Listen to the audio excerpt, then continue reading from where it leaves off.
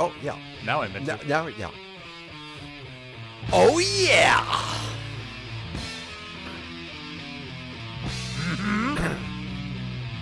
We're back, bitches. Howdy, everybody. I'm Robert. And who are you? I don't know. It's been a while. And I'm Ira. Oh, you're Ira. Yeah, Robert. This is Anti-Wave. It is? It is. It is. A podcast all about the movies that tell you what you don't want to hear. Oh, that's really good, Robert, because the movie we're discussing this week is... Tell Me Who I Am. Yes, that is the right title. I just asked you who you are. I know. Oh, you actually you made like a double... That was really clever. Yeah. No, that was you had another. Was that spontaneous? Did you plan that? Did you? I plan everything, Ira. No, you don't. No, come on. I even plan out your responses. Wow, that's scary. You know what I'm going to say? I knew you were going to say that. But do you know what I'm going to say now? Yeah, I already planned it. Wow. What if? Okay, never mind. All right. Yeah. Did you know I was going to do that? Yeah. I know you're going to drop your papers in a minute. Yeah. And our top five. Our top five this week is what? Is awkward conversations like we're having right now. Exactly. Yeah. That's really an interesting one, by the way. Yeah. Yeah. I like that one. Awkward conversations. We are pros at having awkward conversations. Oh, yeah. Yeah, like we're having right now. We always have these awkward Ira, I haven't seen you in so long. I missed you. Mm-hmm. Yeah. It's been, we talked before the show started. It's been about a month. It has, because we doubled up, and that's why we haven't missed. Yes. Yeah. We've been away from our... It was a great month. Been away. It was the best month of your life? Is that what you're... That's what I said, yeah. The best... Didn't you miss your good buddy? Didn't you miss your podcast? No, I saw my friends. Your podcast compatriot? Didn't you miss your partner, good old buddy? Didn't you miss... No, not at all. I missed you terribly. I would think about you. Well, this is awkward. Another awkward. It's good you went back to that. See, I wrote that all out. Yeah, that was good timing. Good you beats. Are good. Yeah. I still don't know if you're being spontaneous or if that's all orchestrated. Yeah, didn't you get the script? I even planned this fire truck in the background. How did you do all that? Yeah. Wow. It's good to be back in the saddle again. Mm-hmm. Yeah. Do we go right into things, or do we just... I think this is where you have to take me into the segue about listener mail. Oh, okay. You see, then we can talk about... Because we have a lot of listener mail because it's covering two podcasts. Well, let's begin with our top five last episode, I should say. Actually, 2 episodes ago. Okay, is that what we're going for? Yeah, we should do that one first. Right. Do you agree? Because we have to go in a chronological order, and that was Caretaker movies. Okay. Caretaker movies. So we got a lot of good feedback. Someone wrote, although I agree with Robert that misery qualifies, you had a fan on that one, even though I scoffed at that.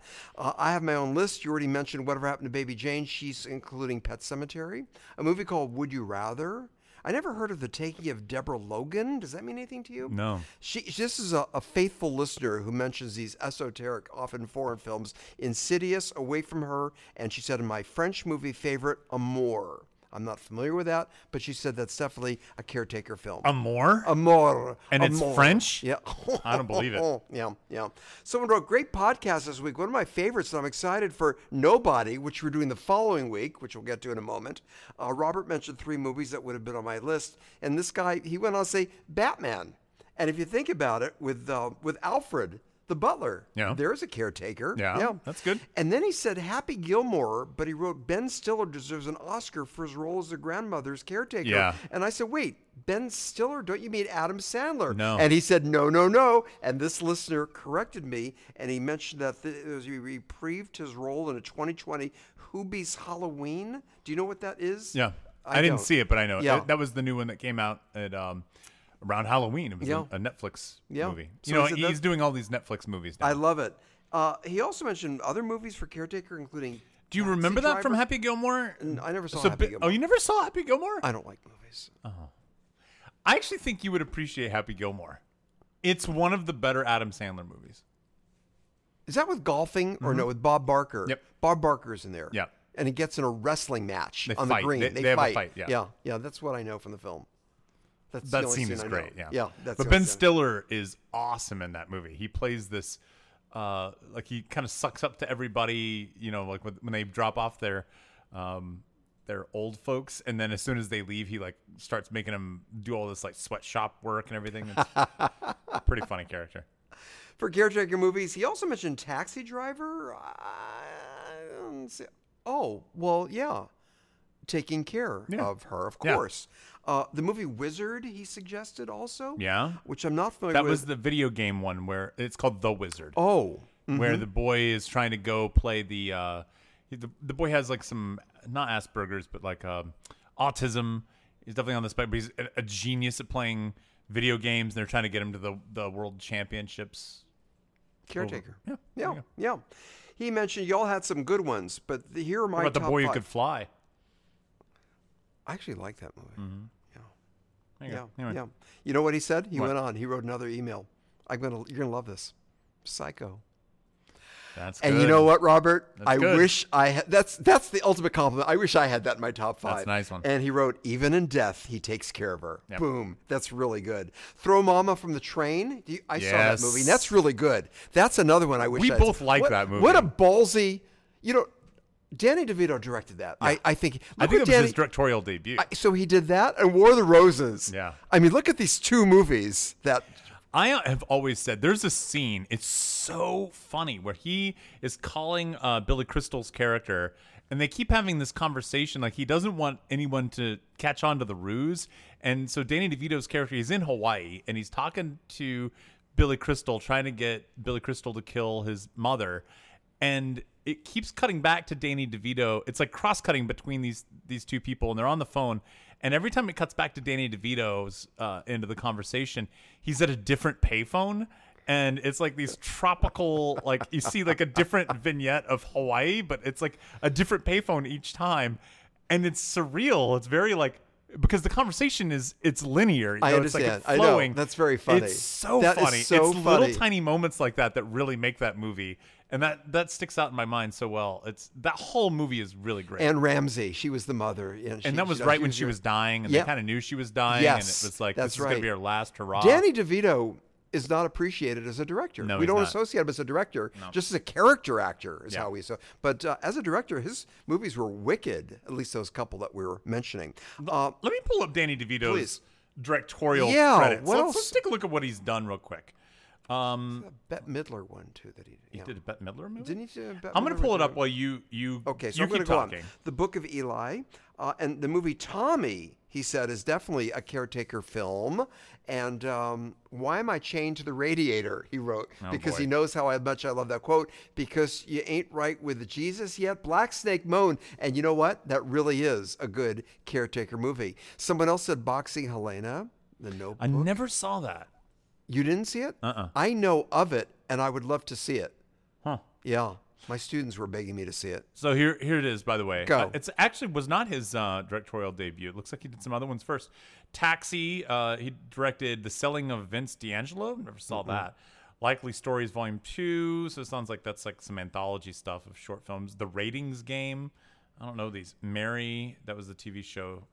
Like Mary, I think it was Mary Tyler Moore spinoff. And then Throw Mama from the Train was like the first big. Right. Then War of the Roses. He directed Hoffa. I saw Hoffa. Yeah. I saw that at a screening at the Writers Guild. It was a good movie. It was a solid film. Yeah. Matilda, which is also really, that's a good kids movie. Death to Smoochie, that's another really good movie. Duplex, I never saw. And then he did a bunch of, looks like he's done some more kind of crap stuff more recently. I was wrong when I said a Bette Midler movie, huh? But he's not appreciated as a director. Again, it's Taxi and as a character actor. There's this movie that he did. Yeah, that doesn't look like it's got Bette Midler. It's got Rhea Perlman in it. Yeah. Anyway, there you go. And a few more caretaker movies. Someone wrote Little Orphan Annie. Well, there you go. I guess so. And also, what about the movie Logan? Yeah. As a caretaker. Yeah. We want to thank our listeners. Moving on to the week after that, which was our last podcast, Getting Bolder movies. Getting Bolder. Someone said best Getting Bolder movie of all time, The Godfather. Would that be Getting I Bolder? could see that. And it would be. And Network, someone said. Network? Would be a Getting. Those are good. These are really good. And someone else wrote, here are my top 5. Number 5, Big Bully, Rick Moranis versus Tom Arnold. Karate Kid. Yeah. Karate Kid. I would throw that in there. Getting Bolder, 3 billboards outside of Ebbing in Missouri. I don't know if I would say, actually, now think about it, Karate Kid doesn't really get bolder. He just finally gets the skills to be able to beat up the bully that was beating him up. So it's not that he got bolder, but he learned. He learned how to. He learned a skill. Yeah. The Principal, that was Jim Belushi versus a gang with a little help from Lou Gossett Jr. Yep. And Take Me Home Tonight. I don't forget, brave enough to get the girl. The brave staying alive, someone said. And then our esoteric lady listener who wrote these esoteric foreign films that we really liked her feedback. She wrote, "This week I don't have 5. I only have 1. And you may say it doesn't qualify, but it does get bolder. Fighting in an attempt to consummate a passion between two lovers. L'Age d'Orange, a 1930 French movie." And the final one from another faithful listener, he wrote a long email and he said, "Getting bold does not necessarily mean getting revenge with guns and fists." Well, we know that. We've been talking about The Graduate is getting bolder. Sometimes it just means summoning up the courage to interact with other sex, blah, blah, blah. Woody Allen, play it again, Sam, with some help from Humphrey Bogart. Yeah. You haven't seen that. You need to see it. A long time ago I saw it. Steve Carell in The 40-Year-Old Virgin. Yeah. Danny Kaye in The Secret Life of Walter Mitty. Yeah. And Court Jester. And then he wrote, for that matter, Humphrey Bogart himself could evolve from wanting to just coping to staying alive to getting bold to take definitive action. Casablanca and The African Queen are all great examples of getting bolder films. We thank our listeners. Well, I mean, we got bolder as we listened to that. As we flow down the river of boldness in our little canoes. In our little canoes. I'm picturing you and I sharing a canoe as we roll. We go over the rapids. I'm paddling as fast as I can in my canoe because it's time for In the News. It got closer. Ira, that's the closest you've ever gotten. Hey, there's something I want to share with you. What do you got? We've got some nitty-gritty things to talk about. Okay. But first, if I may, you're going to be blown away by the fact that I remembered this. Yeah. You gave me an assignment. Oh? Who has been our guest more often on all of our 200? Oh, yeah, I forgot about this. 219 podcasts? What's our number I think this is episode 219, I think. I'll look it up. Yeah, okay. 219. 219. How about that? Was it either Eric or was it Christina? Yeah. And here's your answer. I did my homework. I am anal Well, compulsive. first of all, let's start with how many episodes has Eric been on? Okay, we're going to include groups. Is that correct? Yeah. Because we talked about defining that way when we had our 200th anniversary episode. He was with other people. Okay. If we do that, then we have to count the first episode that Christina was on as a guest. I have that. Okay. You know me. All right. And I went through this on our website. Then yes. Grand total for Eric, 11. 11 episodes? Yeah.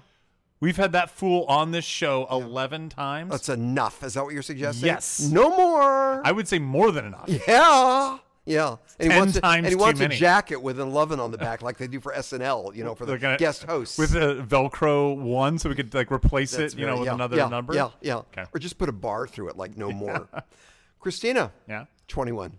21. Yeah. All right. Yeah. So there you go. Yeah. Still got some ways to go. Yeah, he's got some ways to go. Okay, let's get into some interesting stuff. 3 things I want to share with you. Number 1, I think you gave me this phrase 2 weeks ago, the Golden Globes are dead. Yeah. The Golden Globes are dead. Let's go over this now. NBC is not willing to air the show Doesn't anymore. this belong in the dead corner? Or It is. Corners It's in corner? the dead corner as well, so this is overlapping a little bit. Okay. But it definitely is in the news as well. And here's what happened, you guys, with the Golden Globes, that outside sources wanted to have a person there who's called a diversity liaison, and the Golden Globes said no.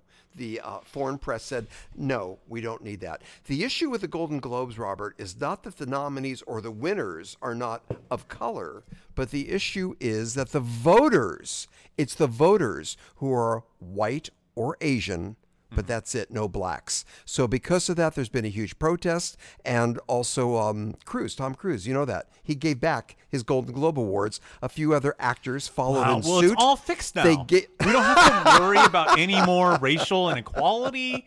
I mean, Tom Cruise gave back his Golden Globe, so we're all good. Isn't that crazy? He gave it back. It's not being aired. And, Golden Globes. It belongs in the dead corner. Hollywood Foreign Press. Isn't that something? Because they refuse to have just go on with their lives. Do we really liaison. need to fight with all this shit? Yeah, there you go. Hey, 2 things. The deal with Amazon buying MGM. This is really big, right? You sent me a link about that. And it was for $8.5 billion. And obviously, it's the content that can now be streamed on Amazon Prime. James Bond movies, Rocky movies, and so on. How about that? $8.5 billion seems kind of like a deal, doesn't it? You know what? I thought it was going to be more. No, Yeah. you're serious. Yeah. I really thought, is that all? Is that weird we'd say that about $8.5 billion? I mean, I guess in this day and age, we just throw around the word billion like it's no big deal. Yeah. But $8.5 billion and you own James Bond? All of them. And Rocky. And they had a whole list of them. It's an obviously incredible library of content that now Amazon Prime can stream. How about that? Correct me if I'm wrong. MGM has had it hasn't been bought and rebought and rebought and rebought over the years. Like, because it was like MGM United Artists for a while, right? Yes. So MGM, I think it got bought by United Artists, if I remember correctly, but then United Artists fell apart, or maybe MGM was the one that bought United Artists. I can't remember. I get real confused on that stuff, and especially in Culver City with Sony. Like, who owns this lot now? It seems like everyone's buying back and forth, and it's all kind of, to me, it's got a little bit jumbled up. Yeah. But it's kind of almost like baseball. Like, I miss the heyday where you just had Wrigley Field, and it was, the Wrigley chewing gum company that just bought the name and bought the field and put their name on it, and that was it. That's it. Well, we still have that with the Staples Center. Yeah, but I guess what I don't like is Staples just feels corporate. At least with Wrigley, there's a name. Why does that feel different? How come with Staples, I roll my eyes? I do, having to call it that. But with Wrigley Field, it was cool. Is it because it was a chewing gum? I think, no, maybe. But I think really what it is at the end of the day with Wrigley, there's one person that calls the shots, and we know it. We know who that person is. It's Mr. Wrigley. Same with Ford, right? And when you get with and Cadillac, right? Bob Cadillac at the end of the day, or Steve Toyota. No, there you go. I'm kidding. I know Steve. But at the end of the day, for Staples, it's this faceless whoever is CEO of Staples at that moment. It's monopolies and consumerism and all that stuff about capitalism that we don't like. But with Wrigley Field, I always got a warm feeling. I did. Yeah. I liked calling it Wrigley Field. It was kind of cool. Like Citibank. I think Citibank Park I think the Mets play there at the Citibank, and it's kind of like, that doesn't feel right. It just doesn't. They're all doing. Verizon has an arena, and it's. I agree with you. I would rather them name it after somebody, even if it's somebody that's hard. Like LaGuardia Airport does not roll off the tongue very easily. I know. But I would rather that because I don't know, it just kind of feels like you should name it after somebody instead of a corporation. I agree. Or at least Wrigley is named after the founder of a gum company. Yeah. So $8.5 billion, Amazon Prime, lots of streaming in our future. The whole MGM library. When does that go into effect? You know? I don't know that. I don't know. Soon. Hey, one more thing too that happened in the news. This just broke this morning.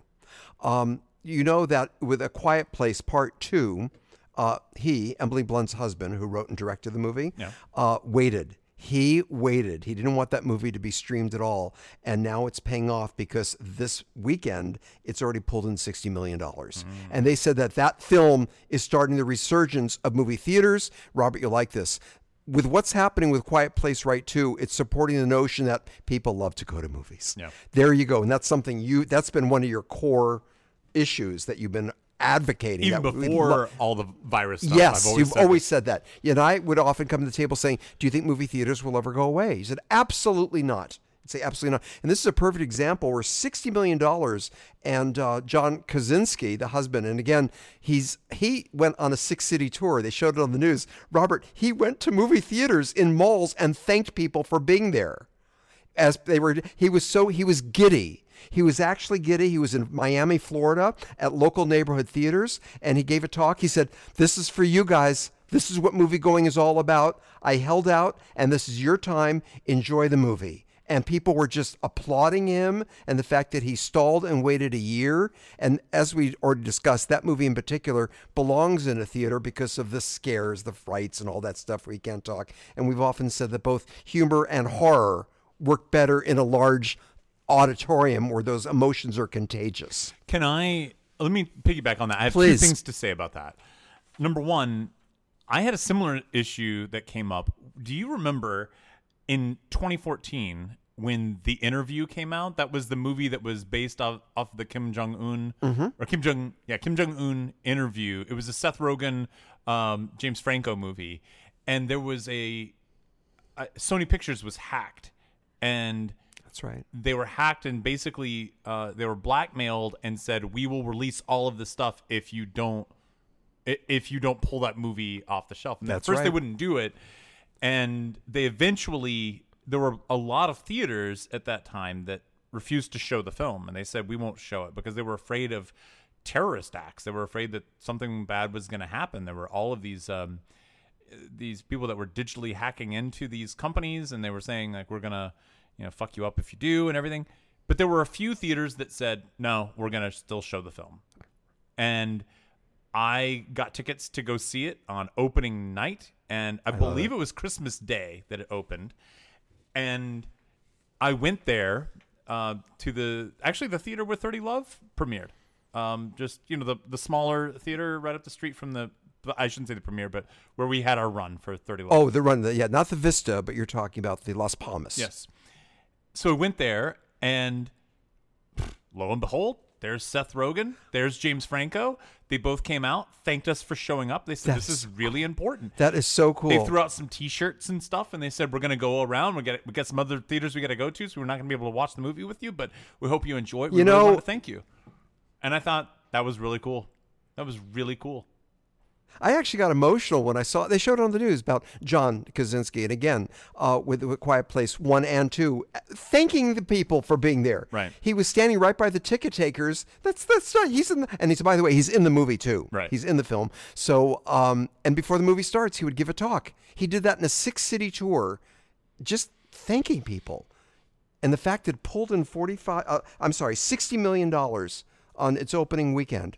Theaters are alive and well. They're bouncing back like crazy. I wouldn't say they're alive and well, but they're in the process of bouncing back. And I would say that's probably the community that was most hard hit, right? That and maybe museums, but maybe even museums could recover more. I mean, at least they've got restaurants, of course. We're talking about hard hits. Restaurants were still serving. Some they of had them, to adjust. Yes, but you couldn't go to the movie theater for a long time. Yeah. Yep. So I would argue that maybe movie theaters are even more so hit. I mean, maybe concert venues. I mean, those are definitely hit. Disneyland. Hard. Although now, have you seen that what they're doing now? They have you have to sign up, and it's like a 2-hour wait just to buy tickets. I know. And then it's very closed off, and the prices are sky high, and it's that's all fucked up. What's up with Disneyland? Can I tell you something else? Why are they? Go ahead. Finish your I don't. They interviewed people who were in the Magic Kingdom, and they were sobbing that they were so glad to be back. I want to say, why don't you just play Monopoly with your family at home? Do you have to go back? I mean, this has been a year. We're all feeling it. But there was something about Disneyland that's saying, just get over it. But it's the happiest place Well, yeah, I don't get that. Well, that says something about your home life and what's going on with the interpersonal dynamics of your relationship with your family. I'm really being serious about that. I don't get that. I mean, people have misplaced emotions. Yes. They get way too focused on things, and it's you're obsessed over this thing for no real healthy reason. Yes. And it's usually because there's a part of you that is lacking, missing. Broken inside. There's a hole. Yeah. And I don't mind if you like Disneyland, go to fucking Disneyland. That's great. You want to go on Halloween or Dapper Day or whatever, that's fine. Go enjoy it. But the people that are obsessed with it, where you're like, you have a problem. They had people sobbing that they were back. They were crying, so they were so happy to be back. Just one more thing too about. I think too. Hold on. Yeah. It's people that are going to say, "But my dad took me here when I was 6." Yeah. And it's okay, great. Your dad took you to the grocery store to buy some eggs too, right? Fucking get over it. Yeah, I know. I agree. Regarding A Quiet Place Part 2, and this is how the game. We actually. I'm still not done. Because there was something. Part 2 that I wanted to say. I'm going to jump the gun a little bit on Week in Review because I want to tell you about a movie that I saw this week because it ties into kind of what you were just saying about doing the six city tour. I saw Cinema Paradiso. I saw that in the theater. I never saw it. You never saw it? Never saw it. And I saw it recently. Thought of you. And as I'm watching the movie, I realized, toward the end when they tear down the Cinema Paradiso, the whole community came out. Everyone's there, and they're all crying and upset. And I realized, even halfway through, it was kind of very obvious, this is part of your community. And that's really what it is. You think of movies as being Hollywood, but it really is part of your community. It's part of your local community. Shared emotions. And that is why theaters will be around. Yeah. That's why theaters won't be taken away. It's, let's go hear this story. Now, this story has been made by professionals or locals, really, but we as a community are going to interact with this story and appreciate it and relive telling the story later on. I mean, there's scenes where, I don't know if you remember, there was one scene where there was a nearby town that was also showing the same film, and they had reel 2 that this kid on a bike was like pedaling back and forth so that they could kind of share the film. Yes. And one guy at the theater says, "I've seen the movie. I'll tell you what happens." And they're all like, shut up. We want to see the movie. But it was definitely, you could imagine him going home being like, "I saw the movie. Here's what happens in the end." And sharing that story and the community coming together. And it really is eye-opening to me of how much film is important to even local communities. It was the central hub. So that's why it won't die, is because, and not just because of a movie about that, but it's very real. It touches on who we are. It's a shared experience. It's Absolutely. A shared way for us to understand a story. I'm going to assume that you liked the movie very, very much. Hated it. Thought it was awful. I saw it in the theater when it first came out. And Robert, you might remember that, one of our earliest podcasts a few years ago was our top 5 favorite movies with a kiss scene. Oops, my bad. Go ahead. Was cinema kisses. Remember, and I had that among my top 5 at the end of that film with all the kissing, the couples kissing when the projectionist was watching that. So I did have that among my top 5 favorite cinema kiss of all time. What a movie. Yeah. That's great. I just... Yeah, you forgot that I included that. I forgot that you included that. Oh, yeah. Until you said that right now. And then you gave me a dirty look when I said my number 1 was Lady and the Tramp. The I spaghetti. think Paradiso was better. It's an arguable statement. I just want to say, too, that regarding A Quiet Place Part 2, the rule of thumb after negotiation was that it will play in theaters for 45 days, and then it will stream on Paramount Plus. That's another streaming service. So, but they had to litigate on that. It's 45 days before it's allowed to stream. So kudos. And again, the resurgence has started and movies are breathing life again. I think with Paramount Plus, I think that's going to be one of those... It's not going to work. It's not going to I feel like Mean Girls, like, quit trying to make that happen. Oh, you're saying that because I know of no one who has Paramount Plus. I had to look at that twice, Paramount Plus. Yeah. I think I've heard the name, but it's not going to be like one of the major 5 or 6 or 8 streaming services. I don't think so. Yeah. Yeah. I think they'll try for a year or so and somebody's going to buy them. Amazon will buy them and be like, we got Paramount movies as well. I've got Amazon and Paramount Plus. Yeah. I think Netflix is smart to get out of that game and just say, we're going to create our own content. And then we're not fighting over the rights to other shit. We're fighting over rights to future stuff, which is far less expensive. And, you want movies that have already come out, great, go there. Or buy your DVDs or whatever. But if you want the new stuff, you got to come to us. When you say creating their own content, there's something that's always confused me with Amazon Prime. And it says an Amazon Prime original, which suggests that it was produced by Amazon, but I think they just bought it and they're distributing it. Do you know what I mean? But they use the word original like it was theirs all along, but I'm not so sure. I think at that point you do produce it in terms of the distribution arm. Yes. So you could still label it an original. An original parent, yeah. Anyway. Good, and that's what I've got for In the News. Hey, what'd you see this week? Gotta tell you, that's the wrong one, isn't it? I always do that. Some are old, some are new. We now present the Week in Review. But first, someone kind of sponsoring this segment? I don't know. It's been so long. Come on, Robert, do tell. Let me dust off the old script here for this. Yes, avgearguy.com has over 30 years of experience in the business of transferring all of your non-digital media into digital media. This is all of your old slides and negatives and home movies, all of that stuff. He'll take that and transfer it into a digital format so you can share it with your friends and family. We're both customers of avgearguy.com. He did all of my slides. He's extremely reasonably priced. Go to Costco, and he's even less expensive than Costco, so don't go there. And if you mention Anti-Wave Podcast, he will give you a discount. And go to his website. He's a great guy to work with. State-of-the-art equipment, avgearguy.com. Okay, now look. You hate it when I do this. I know what you're going to do. You cannot go through 40 fucking movies. Wait, look, 13. I Ira. know. No. I've got something. Don't worry. I knew you were going to bring this up. Yes, because Robert and I haven't been together in a while. And as our listeners know, we doubled up. So here we are. And I have 13 movies. And don't worry, I'm going to save you of that. So you don't have to get all exacerbated with me. Exacerbate? Masturbate on you? Oh, that too. And I'm just going to hone in on my top 3 or so. Okay. Or 5. Or maybe 8 if or you're 9. going to talk about maybe. just list off the titles that's what quickly. I can do too. Okay. Jeez, you're such a control freak, you know? I want a new podcast partner. You're not allowed to have a new podcast partner. See? I rest my case. Who's going to You go first, son. You want to go first? Okay. Okay, you go for it. Cinema Paradiso, saw that. Saw Argo with the wife. She hadn't seen that before. Saw a movie called The Night Clerk. Wait. I love Argo. Didn't you love it? Yeah. Yeah. I like that movie a lot. I got emotional. The Night Clerk. Have you really seen The did Night Clerk? Get emotional. I feel like you'd like The Night Clerk. Oh no, I'm thinking of Night Porter. That's a different movie. Never mind. No. A League of Their Own. Oh, you saw that? Yeah.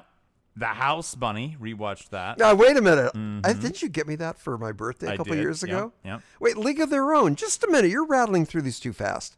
It holds up, doesn't it? Or does it? Yeah. Penny Marshall film. Okay, I'll tell you Hanks. what. There's a couple things about this. Number one, when you saw it in 1992 or whatever year it was, you didn't realize how bad of acting Gina Davis and Lori Petty were doing. And even Tom Hanks was a little over the top. But they were not good. But there are a couple of scenes when Gina Davis is like, when she's walking up to the plate getting ready to take a swing, you're like, oh, fuck, she looks scary. Like, I mean, she's supposed to be a badass, and she looks like a badass. And you're like, this really looks good. I got into not a fight, but a heated debate. Do you remember my money shot for the whole movie is the scene where the girl slides into third base and she's got that big strawberry on her leg. She's a big bruise. Do you know what I'm talking about? Do you remember this? I didn't see it. You didn't see it? I don't like Get it. the fuck out. Ow! How have you not seen A League of Their Own? I don't like movies. You've not seen A League of Their Own? Baseball? Girls don't cry in baseball. No, I never saw it. No. It's not Girls Don't Cry. It's not? There's no crying. There's no crying in baseball. No. Well, girls would be implied. Okay. Man, I don't even know where to begin with you now. All right. There's a scene where one of the girls, so they make them wear these dresses, and they're like kind of skirts. Really? Yeah. Oh, wait a second. Yeah. A lot of girls in like 1940s bras walking around talking in the locker room and stuff. Do they wear black fishnets also? All of them. Really? Requirement, yeah. High heels, too. Garters? Yeah, of course. Do you have the Blu-ray? No. Mm-hmm. Okay, go ahead. Anyway, so there's a scene where this girl is sliding into third. She gets a huge strawberry on her leg, and they show her in the next shot with, she's like laying on her side because her left leg has this huge bruise on it. And Tom Hanks is kind of standing over her, taking a picture of it and everything. Oh, man, that's huge. So the word on the street is the actress truly got that strawberry from sliding into third. Oh. And so they put it into the movie. And I was looking at it going, that's not real. And I said, so I said, that looks fake. And then we moved on. And producer Joey looked up and said, no, they said that was actually what happened. I pulled it back and I looked at it again. And I said, now, wait a minute. There's a huge purple ring around it. And in the middle, there's some red streaks that look like cuts, like scrapes. And I said, those scrapes look real. That looks like she really got cut. But that big purple bruise, no way. And I said, I've seen enough films, whenever anybody gets a black eye or whenever they get a bruise of some kind, it's always super purpley. The makeup department always overdoes it. every time I've seen it, I've only seen like maybe 1 or 2 movies ever where they didn't overdo it. Mm-hmm. And if you go back and you watch movies specifically looking for that, you'll see it all over the place. It's like purpley. It's like, what is that? And if you ever look at a real bruise, it's not quite so purple. Right. It's like got some yellow and green in there, and it's not that purple thing. The purple also comes several days after the bruise. But you're right. I'm back on the yellow and green. You're right. That is the primary color. Go ahead. Right. Yeah. And the purple just looks so.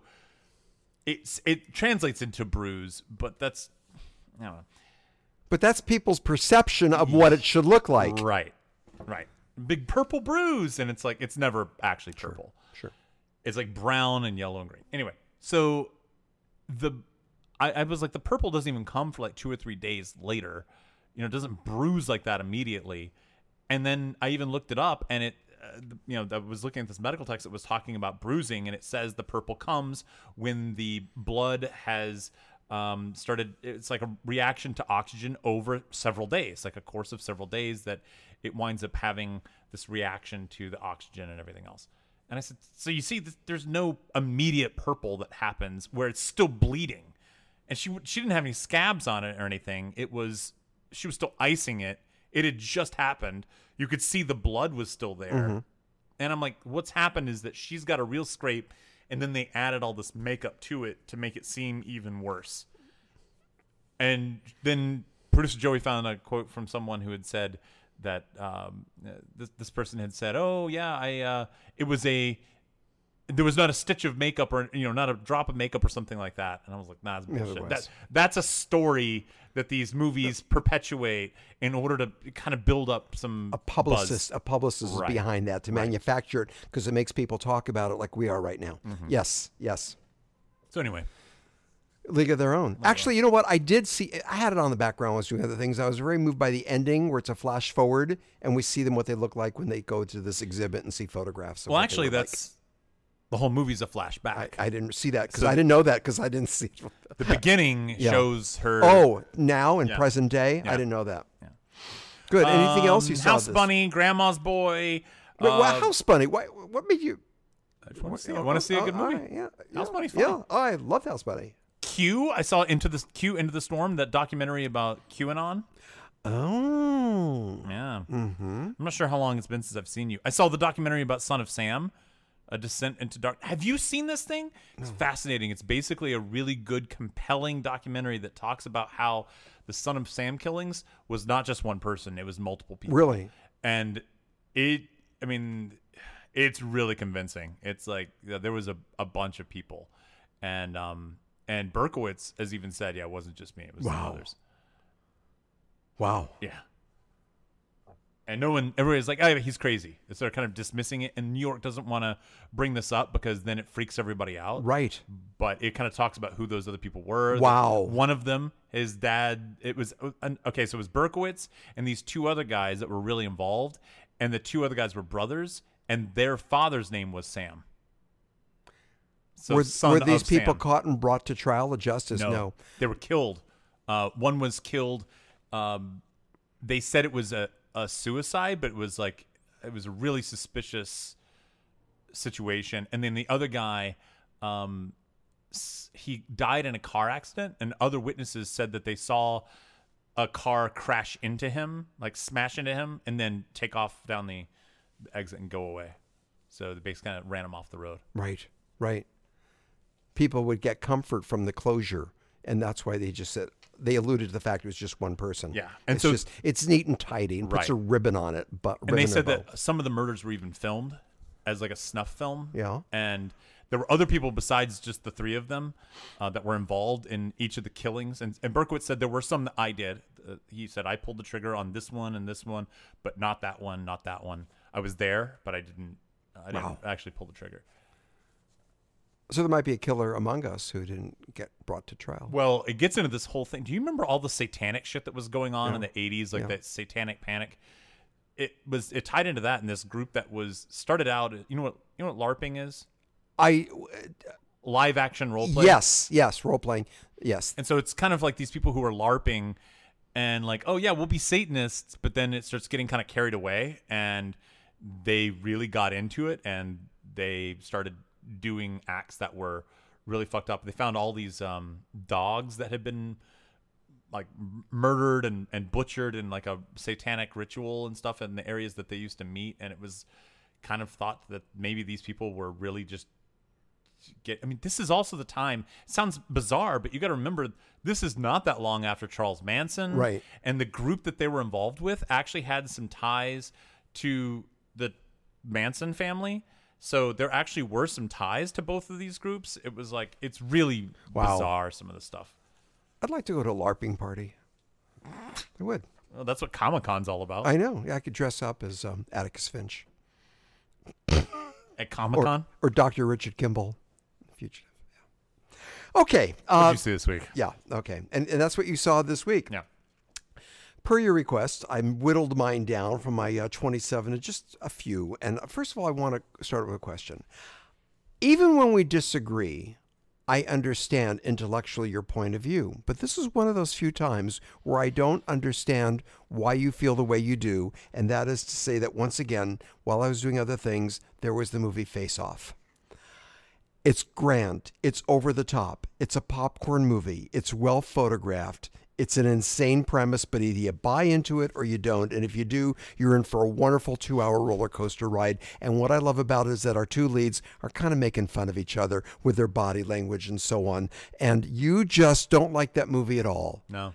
And I again, even when we disagree, I get it when we disagree. But this is one of the very few times that I don't understand why you can't go for along with the ride. There's something about movies that are... Okay. If this movie was trying to be serious, right? If this movie was going, no, we're actually making a real action movie about this. I don't even care about the insane premise, right? But it's the over-the-top acting that does it in for me, where I'm like, no, I can't handle this. Right? It's like Transformers. So if it's trying to be serious, I don't like it. If it's not trying to be serious, it's winking too hard. Oh. And so it's in this weird like nether region. I just don't dig on those kinds of movies. Nicolas Cage was doing the persona, of what's his name, John Travolta, Nicolas Cage, and it was almost an homage to their styles and all this stuff. And it was a John Woo movie. We had all that with the trench coat and the doves, right. All that stuff. But see, the other problem too is John Woo has become a parody since then, right? Like the John Woo stuff, but that was largely still, I think it was serious. I don't think this movie was meant to be funny. I agree.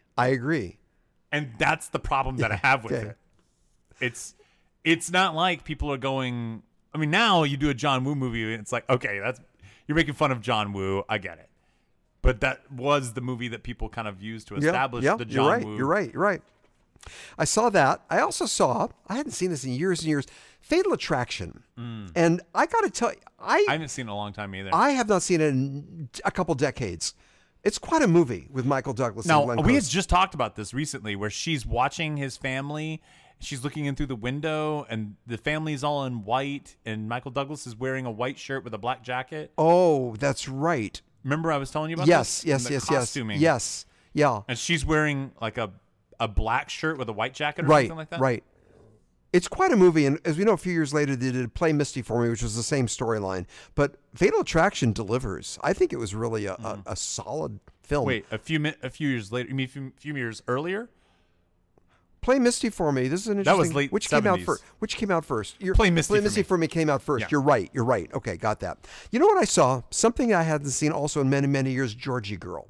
And this was you're not familiar with it? No. With Lynn Redgrave and also Alan Bates and James Mason. Look at this cast. And it was made in England. It had a very catchy song. Hey there, Georgie girl. There's another Georgie deep inside. Anyway, so it has that. The Seekers was the name of the group. And I was curious to see how it held up. And it kind of held up. It was a documentary on Mike Nichols and Elaine May, and I really liked it, called Nichols and May. I was going to joke and say, is it called Nichols and May? Yes. That's See? so funny. Yeah, that's what it was called. And it was very interesting, too, because they were not married. People think they were a married couple when they used to do their stand-up routine and when they used to be on Jack Parr and so on, but they were just partners in the stand-up shtick, and of course he went on to do. But they were lovers, though, right? Well, they fucked on the side a little bit. No, but I'm being serious. No, they had no romantic. I don't know. You watched the documentary. They didn't talk about the romantic side at all? No. Interesting. Mike Nichols, but they were talking about also his first film, which was Who's Afraid of Virginia Woolf. That was his directorial debut. And Shot by Haskell Wexler, they did not get along. And this has been brought out in 2 documentaries. There's incredible friction, respect for each other, and what Haskell Wexler, who won the Oscar, by the way, and that was when they had black and white and color cinematography awards in the Oscars. That was last year they did that. And Wexler was saying, well, this was Mike Nichols' very first film. It was before The Graduate. And he was a Broadway guy. He directed Broadway. He wasn't thinking cinematically. So there was friction because of that, but it all worked out in the end. And speaking of which, right after that, there it was, Who's Afraid of Virginia Woolf. I hadn't seen that film since the theater. And I got more out of it this time around than I did a few decades ago. Yeah. It's still, I don't know if it's a great movie. Look at the cast again. And with, as we know, Mike Nichols directed that, and with Elizabeth Taylor and Richard Burton, Sandy Dennis, and George Segal, who just passed away. What a cast, all at the top of their game, and a fucked up storyline, but it was still mesmerizing in its own way. It was a fascinating film. Okay, let's drill down on Who's Afraid of Virginia Woolf. Yeah. He's a college professor. Yeah, but what I'm trying to say, like with the film, the problem with that movie is it seems like it's a lot of talking. Yes. Right? It's a play. I mean, you're watching a cinematic play. Absolutely. I'm going to interrupt you. I saw the play with my mom and dad, and you'll get a kick out of this. And we were having breakfast the next morning, and we were talking about, well, did they have a baby or didn't they? My dad called the theater. And so we saw your play last night. We just have to ask you a question. We're having a family discussion. Did they have a baby or didn't they? Only my dad would do that. So and I kind of like that he did that. What did they say? They said, oh, you got to interpret it yourself. Probably not. I don't think they had a baby, but they wanted one. But at any rate, go ahead. Well, it was a stage play. They turned into a... Right. And they're drunk for, 99% of the movie. And the problem is we're not drunk. So we're watching a bunch of drunkards who are trying to have a conversation, very esoteric and just in a lot of ways. The problems with that movie are some of the same problems I have with My Dinner with Andre, which are I was just going to reference that movie while you were talking. There's some similarities there, which are like these circular talking and like conversations that seem like they're going to tie back in, but never really do. What's the other one? Like maybe it's Waiting for Godot, but what's the other one with the Rosencrantz and yes, same thing. Right, so it's a lot of just talk, and it's like, what are we doing? Yeah, where are we going? And the whole movie's in their living room. The whole movie takes place. No, don't they go to a diner? Who's Afraid of Virginia? There's one quick scene at the diner. Yes, they're also outside a little bit, and the opening shot is at the college. But other than that, 86% of the movie is in the living. Yes. Yeah, I agree with you. Good black and white cinematography. A beautiful movie. Yes. And great acting. Yes. It's so weird to be like, you're doing an incredible job of acting, and yet, what the fuck's going on? Yeah. Mike Lee's Naked is the same way. It's just a drunk guy wandering around talking to people. And it's like, what are we doing? Yeah. I mean, when these are movies that I feel like I got to check off the box. Yes. I saw certain movies you're obligated to see. Yeah. That's it. You're obligated to see. I did get more out of it than I did when I saw it in the early 60s on a date. And I wasn't connected. Here I got a little more out of it, but still. At any rate, those are the movies that I saw the last few weeks. Okay. Yes. And Robert? This is going to be a long episode. Is it? That's okay. Tell me who I am. Yeah. Are you asking me? Yeah. I've been waiting a long time to discuss this with you. Oh. But first, if we're talking about the documentary, talk us through it. What a great premise for a documentary. Okay. If you have not seen Tell Me Who I Am, this is a 2019 documentary. It's a little older, but it's on Netflix, and you can check it out. This is a documentary about two twins that grew up in England, and around the age of 18, one of them, Alex, so the brothers are Alex and Marcus. Alex loses his memory because he has a motorcycle crash, right? So he has a motorcycle crash, wakes up out of the coma, and has forgotten everything. Can't remember who he is. Wiped the out. only thing he can remember is his brother. And you go, oh, you're my brother. He remembers that. But everything else has to be relearned. So in the process of relearning everything, he has to relearn who his friends are. He has to relearn, things about the house, all of it. It all slowly starts coming back. And his brother's kind of re-explaining all this, and he's relearning stuff about his home life. And as the documentary evolves, we start to learn that the brother, Marcus, has actually been lying to him about his past and has actually kept a hidden part of his past away from him.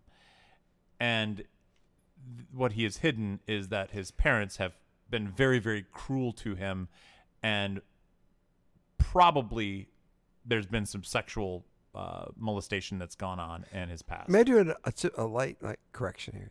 He didn't really lie, but through the process of not disclosing, there was distortion. Yeah. Are you cool with that? Yeah. So he didn't really lie, but he left a lot out. Well, then he did start to lie eventually, because there were a couple of things that started to kind of come out a little bit more. Definitely bending of the truth. Okay. We'll agree there, right? Agreed, yes. And so when the parents die, they're now kind of coming face to face with the reality of their world. And this leaves Alex to actually ask this question of, were we sexually molested or not? What the fuck's happening here? I found the conversation between these two brothers and just their telling of their life story to be riveting. I'm not sure how you felt about it. What did you think? Well, you're talking about in the third act right now. Really the whole thing. Film, yeah. The whole movie. All right. So first, let's talk about the movie itself, and then I thought about this really interesting question I want to discuss with you about, have you ever altered reality to not safe to make someone feel less hurt? Did you ever tell somebody what they needed to hear at that moment? Which is an interesting question, and I do want to talk to you about, did he do the right thing or the wrong thing? And that's why I wanted this That's film what to I want to come talk on to the you. podcast. This is what I can't run the same. Should we do a movie first as a documentary and then get into that? Sure. Okay. You liked the documentary a lot, didn't you? Yeah, I did. I did too. However, I did feel that it was, don't get me wrong, I liked it a lot. I felt it was a bit overly melodramatic at times. And I did, with the use of raining, the gravel road, lots of shots of the trees, lingering profile shots, the music. And it was almost like, the movie was about manipulation, and it was almost like we were being manipulated in watching this film. I'm nitpicking. I liked it a lot, but I thought it was a little bit orchestrated, heavy-handed, and I thought it could have been a more objective of this story, that obviously the filmmaker had an agenda, and they made it more melodramatic than they had to, and it felt a little bit manipulative. Can you appreciate that? I can that? appreciate that concept. I think to defend, I guess, their position on it, I would say you're trying to be respectful to what is just an awful aspect of somebody's history. And one person can remember it and another person can't. But the person who can't is trying to remember it. And the person who can remember it is trying to protect them from not remembering it. It's a very complex. It is. It's incredibly complex. How do you match that tone? Right. And the answer is, you sure can't come at it comedically. I mean, you could almost do that. Do you remember we saw Identical Strangers? The triplets who were all separated at birth and raised differently. There's some comedy there, and I can appreciate that comedy. But that's not this. And yes, they had some horrible things that happened to them in their history, but it's kind of like you can almost move on a little bit from that. There was some manipulation, but it wasn't this kind of manipulation. Even the last scene where we're looking at that wrought iron gate and the camera slowly tracks along, and it's very symmetrical, where we see, it's almost like the twins. It's the twins that we're seeing. And there were a lot of shots showing, like, from the ceiling looking down at their two beds, sleeping as children. And I thought a little bit, I'm going to say heavy-handed and melodramatic, self-consciously so. I'm nitpicking. I like the movie a lot. That was my only negative issue with it. I guess what I would say is, what other image are you going to cut to? Black with closing credits. Okay. As all they're right. talking, and Yeah. you need a moment for your audience to process the information. What do you show them? Right. And you need some filler in there. You need some here's the house. Let me just kind of show you what we're generally talking about. I get what you're saying. The rain, the gravel. Yeah. A lot of that was just atmospheric elements that. I guess it didn't bother me as much. Right. Okay. But I do appreciate what you're saying. And I liked the movie a lot. And you did too. And thank you for recommending this. And so I can't wait to hear your opinion on this. The brother who did the lying, again, I got their first names mixed up. Marcus knew, Alex didn't. Alex was the one. Part of me, Robert, thinks that Marcus took a noble high road. I can't shake that argument. That what would I do if I was in that position? And I know truth has merit. I know truth is pure, and we're always seeking the truth. However, if you can really protect someone, that I was feeling that way as I was watching the movie, that he was doing the noble thing to lie, to distort, so he can have comfort, so his brother can have comfort and solace for the rest of his life. But I'm torn, and I don't like it when I get wishy-washy. But it's a hell of an emotional question. Can I tell you, Please. This is a rarity. I don't know. I'm 50.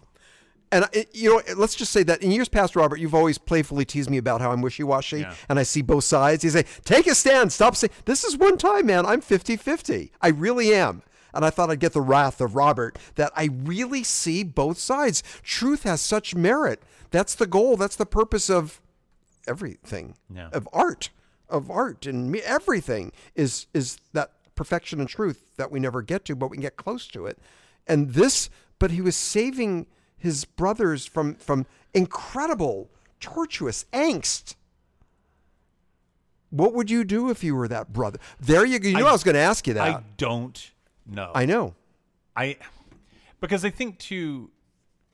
Okay. Sorry, I have to back up. Yeah. One of the issues that they don't even really touch on, but you can almost kind of tell by watching the movie, is that there is, and I think it's this way in most relationships, there's usually one person who's a little bit more dominant, right? There's the leader and the follower almost, and it's hard to change those dynamics. I think those dynamics, once they're established, they're pretty well cemented in place. Now, I don't know what happened in terms of their dynamics before Alex got in the car accident or the motorcycle accident, but it definitely seems to be that now Marcus, the one who can remember everything, is the more dominant of the two. Could you agree with that concept? Yes, absolutely. Okay. Absolutely. Even in their body language, when they finally sit down and have this conversation. I want to talk to you about that. I mean, Alex is leaning forward. Yes. You could tell he's eager, Yes. and he's like, please tell me, and he wants to know. And Marcus is sitting back and he's the one that's making all the decisions. Yes. Right? It's all in Yes. his camp, his court. Yes. I bet that's your money shot, by the way. Go ahead. In part, it definitely is. Yeah. So I think because of that, there's now these unspoken power dynamics that are at play.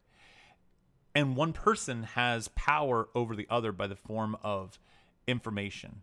And one person is determining, here's what's good for you. Instead of playing God. You're playing God. Right. And instead of the other person saying, here's what I need to know. Right. He was playing God. Yep. And I don't like that. I mean, I don't like anybody But having... but I'm going to be the devil's advocate. His intent was honorable. I think so, but maybe, but it could also be a situation where it's... His intent was honorable. Yes. It was. But can you also appreciate that it might have been honorable, but it might have also come from a fucked up power place because he's been fucked up his entire life. Maybe. And maybe this is his know. way to say, I can control this thing. I have power over this other person. Yeah, but you're speculating right now. I am. For sure, no doubt. Yeah. And So if we take it just at its face, that it was just a noble act, I think you also have to take into consideration that, and he even freely admits this, he says, by lying to my brother about it and not telling him the truth, I was able to lie to myself as well. And I made it untrue for me. And so at that point, it comes down to the selfish act, which kind of makes sense too. And, you could even see his reluctance to not want to participate in the... Well, I want to back up. That was a selfish act. Yeah. Yeah. Not selfless, but selfish. Go ahead. Yeah. And I think his reluctance to even participate in the documentary, you could kind of see he was a little hesitant. Yes. And he's like, because this means I don't get that element anymore. I don't get to be rid of this my entire life. I now have to wear this my entire life. Fuck. You knew I was going to do this. You're not surprised. You were going to broach it to me. I was going to broach it to you. That's why I wanted to talk about this movie. And I figured you're going to give me a hard time that I'm torn down the middle. I really am. It's a 50-50 split for me. I'm being really wishy-washy. And you know me. And I obsessed on this notion when I watched it last night thinking, what would I do if I was in that position to bring comfort to my brother who I love very much for the rest of his life? Do we always need to know the truth? There you go. That's the question. And I just don't know. I mean, I think it also kind of depends on the person. Some people can handle the truth better than others. Some people kind of need to be lied to. And that's awful to say. I wish we could all handle the truth, but some people just don't. And it also depends on what truth we're talking about. I might be able to some people might be able to handle this kind of truth, but not other truths. Did you ever lie to someone to bring them comfort? While nothing is really coming to mind right now, I'm sure I have. Yeah. But I think it's probably more of a lie of omission, just not telling something. Ugh, man, it's a tough one. I know. And the fact that we're both responding this way suggests it's a really good movie. Yeah. I mean, the fact that we're groveling suggests what a movie. Well, I've said this before about other movies. I mean, a movie should, or any piece of art really, should make you feel something that you weren't feeling before. Yeah. I was certainly not contemplating this concept, and I was not feeling this kind of, not animosity, but like, what's the not ambidextrous, but ambiguity. That's what I'm looking for. The truest form of ambiguity is you feel two ways, right? Yeah. That's what most people think it means. I could go any which way, but ambiguity truly means two things. You have ambi, two, right? Well, that's really interesting. That's where the word comes from. Yeah. Like ambidextrous, left and right-handed. Right. Yeah. So it's both operating simultaneously. It's two things at the same time. Yeah. Not many, but two. Yeah. And I truly feel ambiguous about this movie. Yep. And it's kind of like... What a haunting movie. I see both sides. What a haunting movie. It is haunting, especially the gravel and the shots of the trees and the gate. I love those. The overhead shot of their beds. But you could appreciate my point on I can. that. I know. Yeah. You're wrong, but I can appreciate it. Yeah. I mean, what I also... I got to say some of the things about the movie, going back to that. It's not very long. It was like it was less than an hour and a half, right? So they didn't stretch this thing out much longer than it needed to be. I could appreciate that. But I didn't feel like it went on too long. Did you feel that way? No, not at all. Not at all. And I often say that with other movies. No. It was a tight, I think it was an hour and 23 minutes or something like that. Mm-hmm. It was tight. And for me, when started getting into money shots, there weren't so many money shots. There maybe were a few, but really it was their discussion of some of this stuff and their descriptions of what was going on. So it should be noted that when they have this conversation about what happened, the brother that knows kind of says, like, I can't tell you. I can't do it, but I have told the camera, and you could go watch what the camera says, like what I said to the camera, and I can't tell you face to face. I'm sorry, it's just too hard for me. So the other brother, Alex, does indeed go listen to what happens. Right. And that they reveal it to us as the audience. I think we deserve it, right? If you didn't tell us that in the movie, it would be kind of a betrayal. Yes, I know it's somebody else's personal experiences, but they know what they're signing up for. They know when you do a documentary and you're telling it to the camera, you understand that this is going to be shared with other people. Right. And I think we as an audience care about that, to understand how deep was this. This was the secret that you're guarding, and we should be rewarded for that. I mean, in terms of we watched this movie, it would be very disappointing to not know. Sure. Even though it's very graphic and horrible, and that reveal to me is definitely one of the that's my money shot, even though it wasn't a shot. It wasn't a shot, but it was knowledge, information. Yeah. it was dialogue or whatever you want to call it. That was really.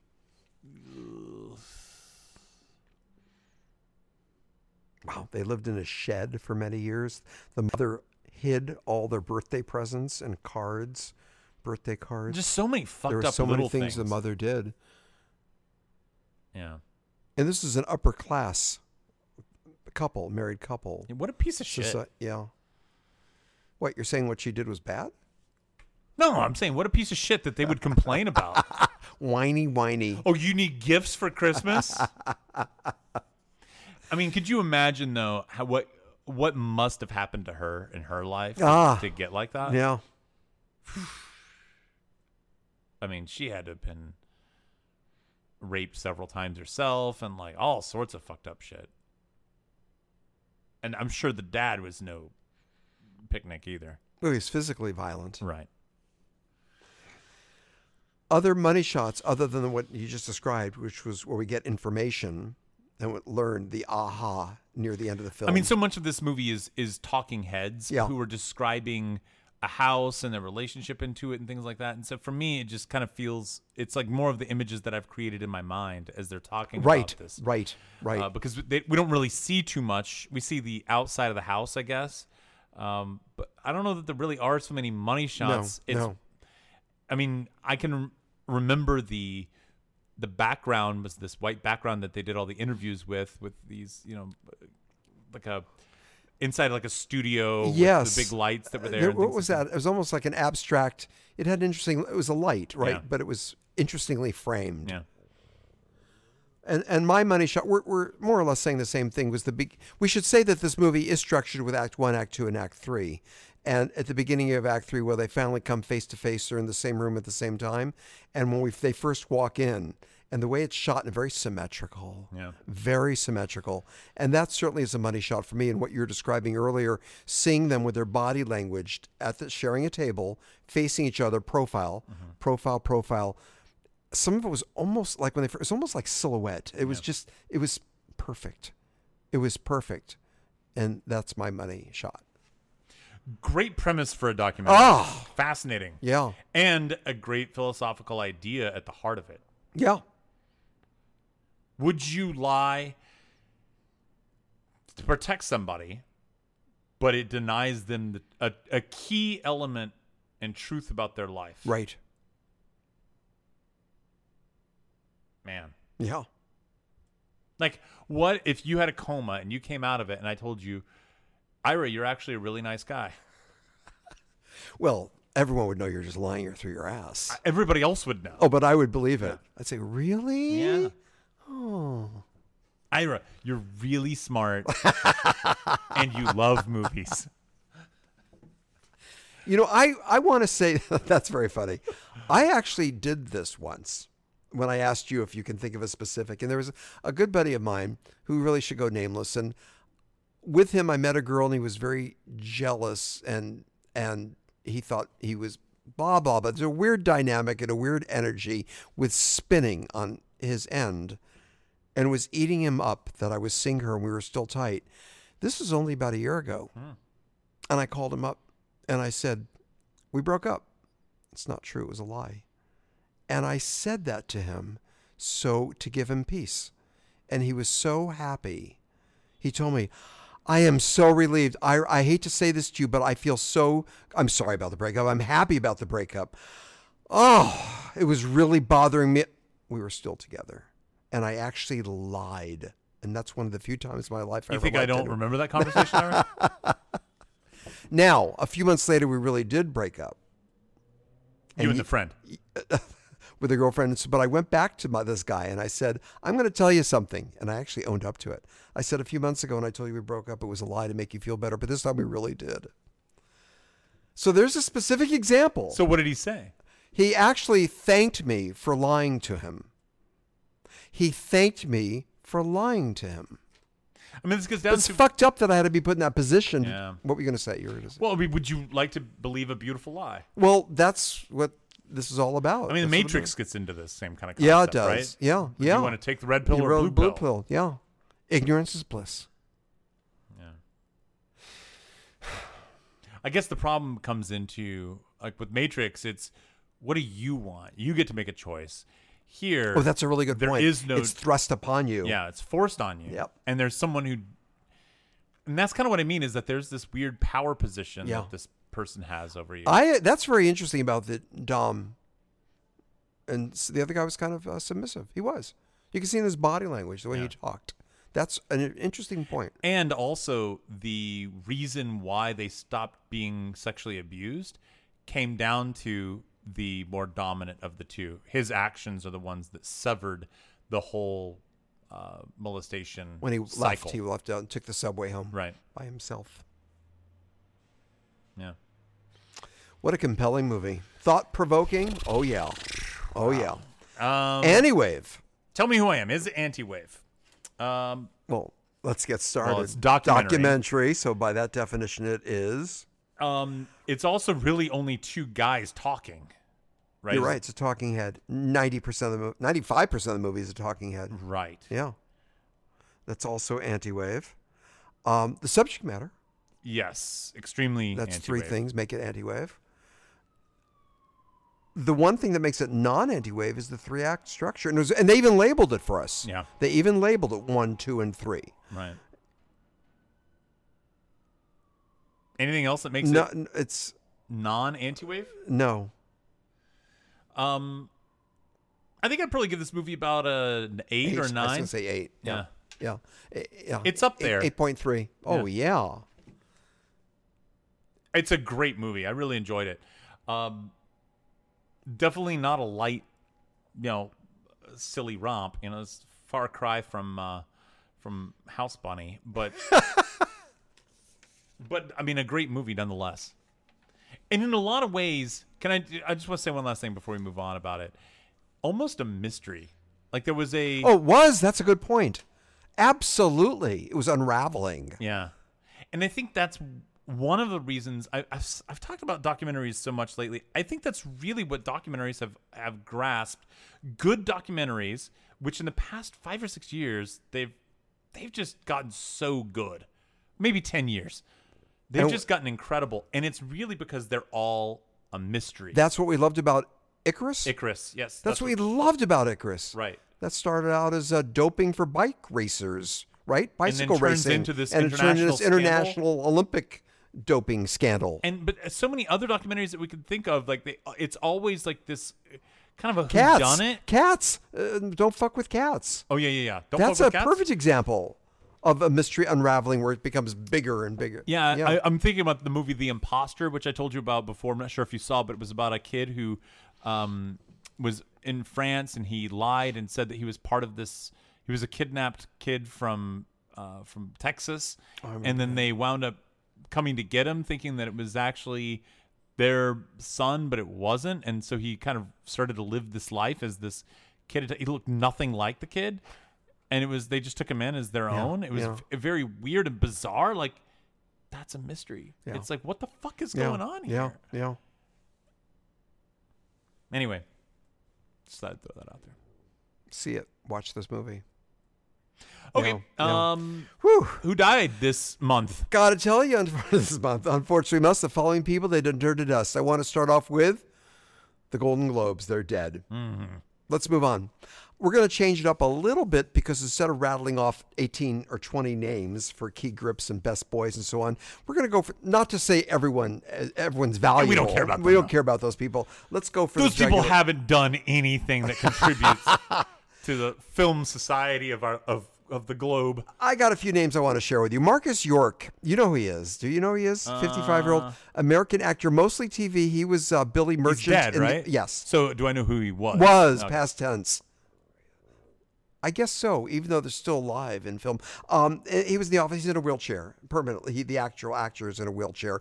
He was known for The Office, but he's also been in quite a few movies, including Artificial Intelligence. And he had an automobile accident, and so he was paralyzed, and he's dead at 55. Alvin C. York. Okay, cool. Got it. Next. Alvin's. I don't know what that is. I didn't get that. Didn't what you just said? No, Marcus A. Alvin C. York? Who's Alvin C.? I'm not getting this. This is going over my head, isn't it? And you're going to get frustrated with me. You're just like rolling your eyes at me and like disgust because I can't keep up with you. Yeah. Alvin C. You don't Alvin C. York? You don't know who Alvin C. No, York? is that really somebody? Who's Alvin C. York? He was. You're not going to tell me. All of You our just listeners. mentioned he was a wheelchair. No, that was Marcus. I want to talk to you about someone. I love how you just crap all over my. Well, I didn't get. I make these little like deep. Oh yeah, they're really cut- clever. Went over my head. Alvin C. York was a. Do you remember Saving Private Ryan? So I don't know. Like, Oh my gosh. yes, I saw it. Oh, was that the name of The sniper in in Saving Private Ryan was based on Alvin C. York. Oh, But Alvin C. York was from the First World War. got it. You know he's dead, Alvin. Who else is? Are you familiar with Norman Lloyd? I got it. Now I'm going to own up to something. I always thought this guy was kind of a character actor, and he was in St. Elsewhere. Listen to this, Robert. 106 years old. American actor, producer, director. His career was spanning almost a century, going back to early radios, and he ended his last movie was Trainwreck in 2015. He worked with Alfred Hitchcock. He played a Nazi in Saboteur. He was in Spellbound in 1945. He produced Alfred Hitchcock Presents, the anthology show. As an actor, he did lots of movies, including he was in Limelight. He was in Limelight with Charles Chaplin, Dead Poets Society, The Age of Innocence, and again in Saint Elsewhere, Jewish, 106 years old. This guy had done a lot. He died. This one really hurt a lot. Charles Grodin. Who? Charles Grodin. Who's that? Now, you're making fun of him, but we liked this a lot with that dour personality. But he was so witty. American actor, comedian, author. Beethoven. Who? Oh, Ira. What's that?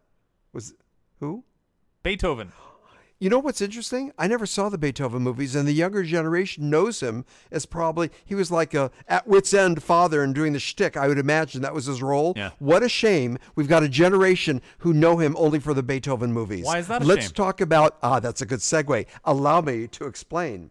He was in the Virginian TV shows. He had a small part in Rosemary's Baby. And then How small was it? Did he play the baby? work with me here. This is emotional for me because I was a real fan of his, and you are too. So don't fuck up my moment.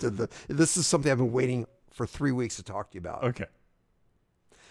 The Heartbreak Kid, the original one, directed by Elaine May, who we spoke about earlier, right? And you know who it starred? Jeannie Berlin was Elaine May's daughter in real life. So she was a Heartbreak Kid. He's married to his Jewish girl. Mm-hmm. There they are in bed. And she's eating a Milky Way candy bar. Did you see the original movie? Not the original. And she's got Milky Way candy bar on her chin, waiting to make love with him. And he's obsessed with the blonde Shiksa, the non-Jewish hottie who he really wants. And I only saw that movie once in the theater, but that Milky Way candy bar on Jeannie Berlin's chin had a visceral effect on me. I'll bet it did. Really, and he was just so great. And I want to say that he went on, of course, with Catch-22, Heaven Can Wait, Midnight Run, and so on. He made the Beethoven movies. The shtick he did with Johnny Carson and David Letterman, the very droll, deadpan humor, Jewish. You're forgetting Midnight Run. Let's talk about it. I mentioned it briefly. What about it? Midnight Run is a great movie. Oh, yeah. Did you see it recently? Not in maybe 5-10 years. I would love to see that movie again. It's good. Maybe we can get that one soon. We can get that out of the old vault. Maybe. Get that one out of the vault, you know? Hey, one more name. No. I don't know who's getting the Corner Silver Spotlight Award. You turned me on to Tawny Katan. Mm-hmm. Wow, is she hot? I turned you on to somebody who was hot in 1984. She was American actress, model, and so on, a lot of television. And, of course, she was in, what did she do? She did a Pearls of Gwendolyn. You mentioned that one to me, I think. But she was also in, like, a the Bachelor Party. White Snake. And Witchboard. She did rock videos. Yeah. Another Jew. Go figure. Here we go. Get on my home. Oh, you know this, huh? Oh, Ira. Yeah. So I just want to mention those. She made me a man. Mm-hmm. Just the way we like it. Yeah. Did she have a penis? When I was like, no. When I was like 12 years old, maybe 10 years old, watching her doing cartwheels on the top of a Jaguar. Cartwheels in the sand. No. On top, it was on the hood of a car. Oh, okay. Yeah. You masturbated, didn't you? I would never do such a thing. That's dirty. Dirty boys do that. We have a few birthdays we want to acknowledge in the last. George Clooney turned 60. Harvey Keitel is 82. Alan Ball, 64. George Lucas, 77. Tim Roth is 60. And Sir Ian McKellen turned 82. We all at Anti-Wave wish these people a very happy birthday. Stay out of the corner's corner. All right, Ira. So the birthday people should stay out of the corner's corner. That's a nice sentiment. Yeah. To stay out of the corner's corner. Yeah. I hope you stay out of the corner's corner. Me too. You want to do some top 5? And hit it, Vern. It's time to give a listen, you little creeps, to our top 5. Top 5 this week is top 5. Awkward conversation. Do we need to define? No. Actually, the word awkward, is an interesting word. No, we don't need to define it. Let me define it. No, what I think I'm thinking, well, is it an awkward conversation? Because what if there's resolution in the conversation? It could still be awkward, yet it could be productive, correct? Sure. Yeah, you're humoring me. No, I mean, it could definitely be productive. Good. You go first. I might even argue that it should be. It should be productive. Otherwise, yeah.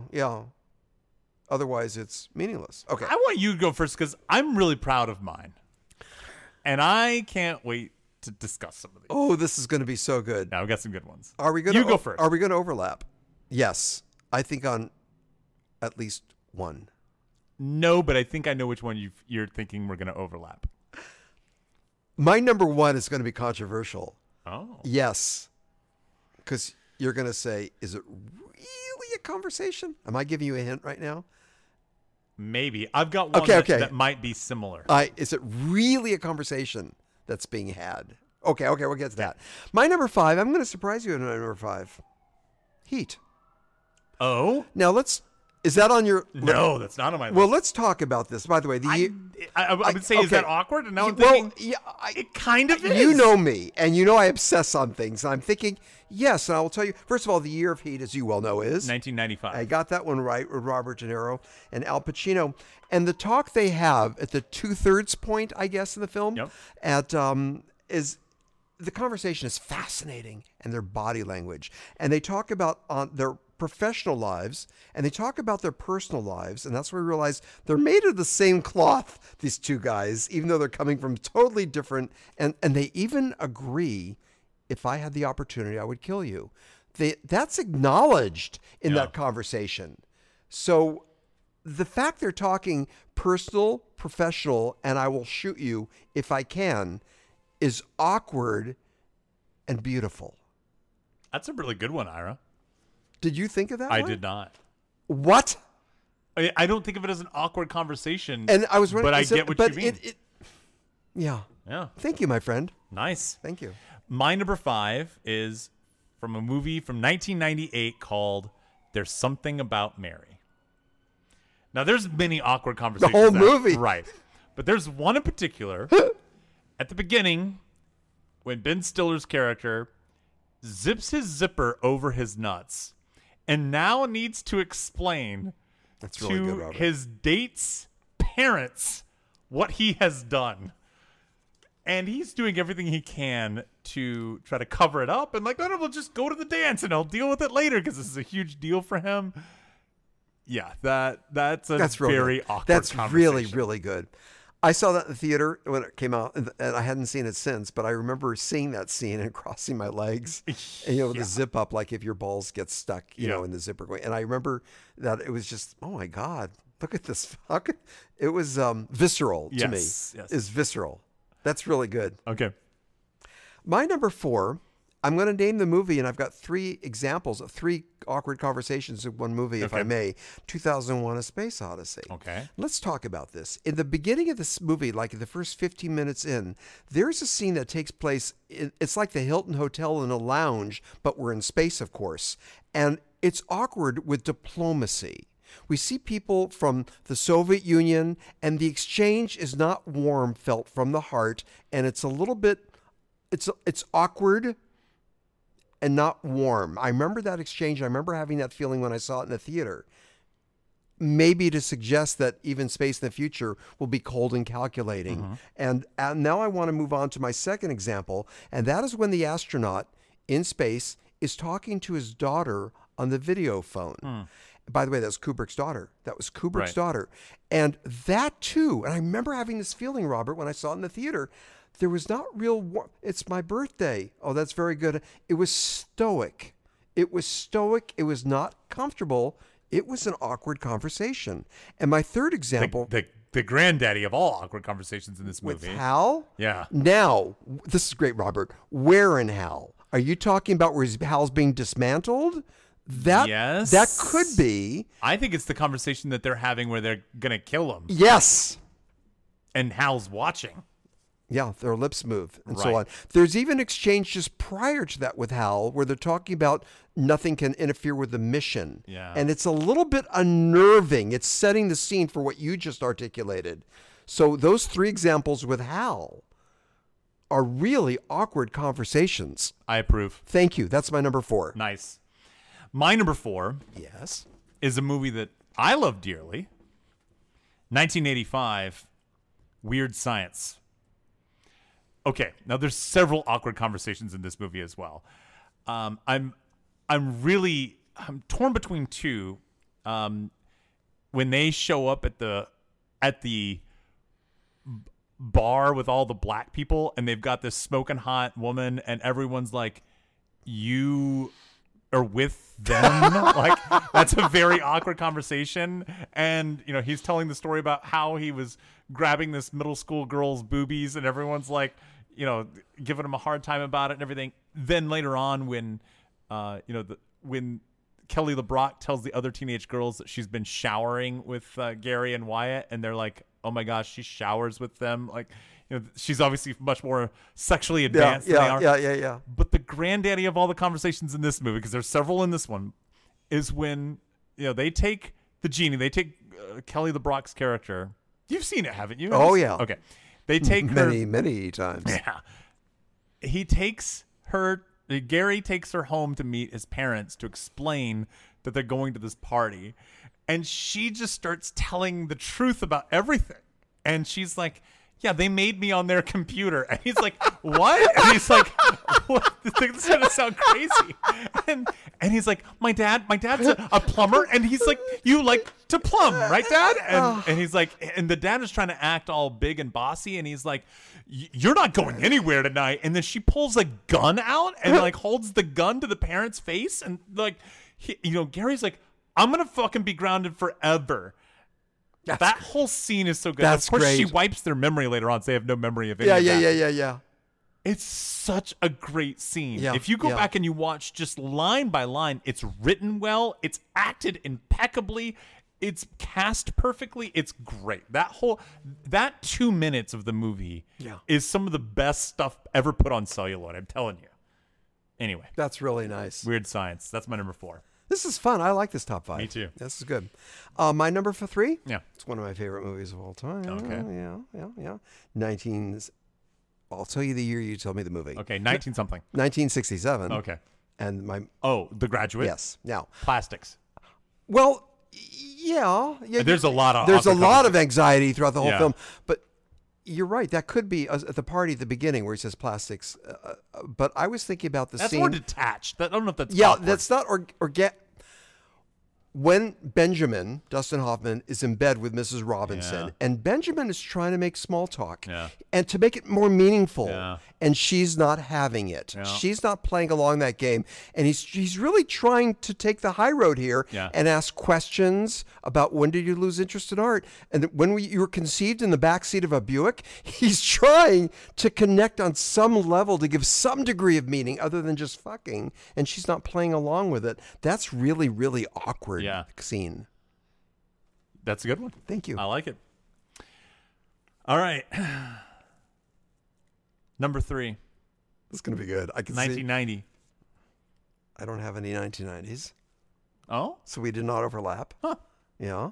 You're So surprised? I have something from 1990. You don't, right? Yeah. Why? Yeah. Is that good? Do you like that? Well, I'm just acknowledging Is that that interesting to you? you're giving me a hard time. Does that amuse you? I think I know What do you're I doing. amuse you? I know what you're doing. Am I a fucking I know clown? what Am you're I here to doing. amuse I know you? what you're doing. Goodfellas. Goodfellas. See, I got that. I got that. Tell me That that's not scene, an awkward Robert. conversation. Okay, I am bowing. That's really.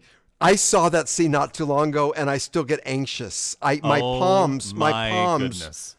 First of all, describe the scene.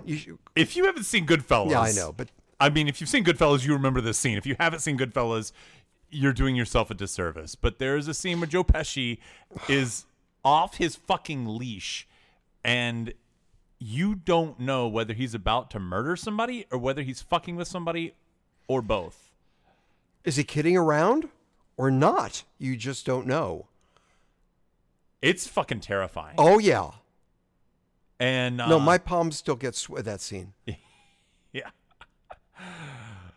So, yeah, there you go. Do I amuse you? What, a fucking clown? Yeah. That's really good. It's great.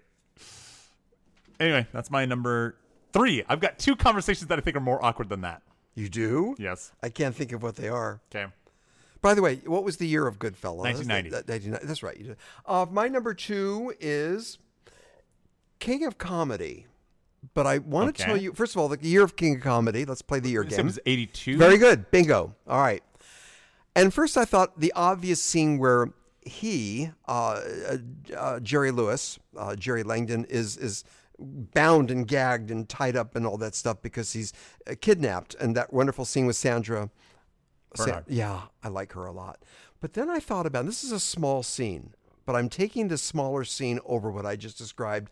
And that's when Robert De Niro's character, Rupert Pupkin, thinks he has an appointment to meet with Jerry Langdon and goes into the office because Jerry Langdon suddenly, we'll talk. And he goes in the studio and the secretary won't let him in.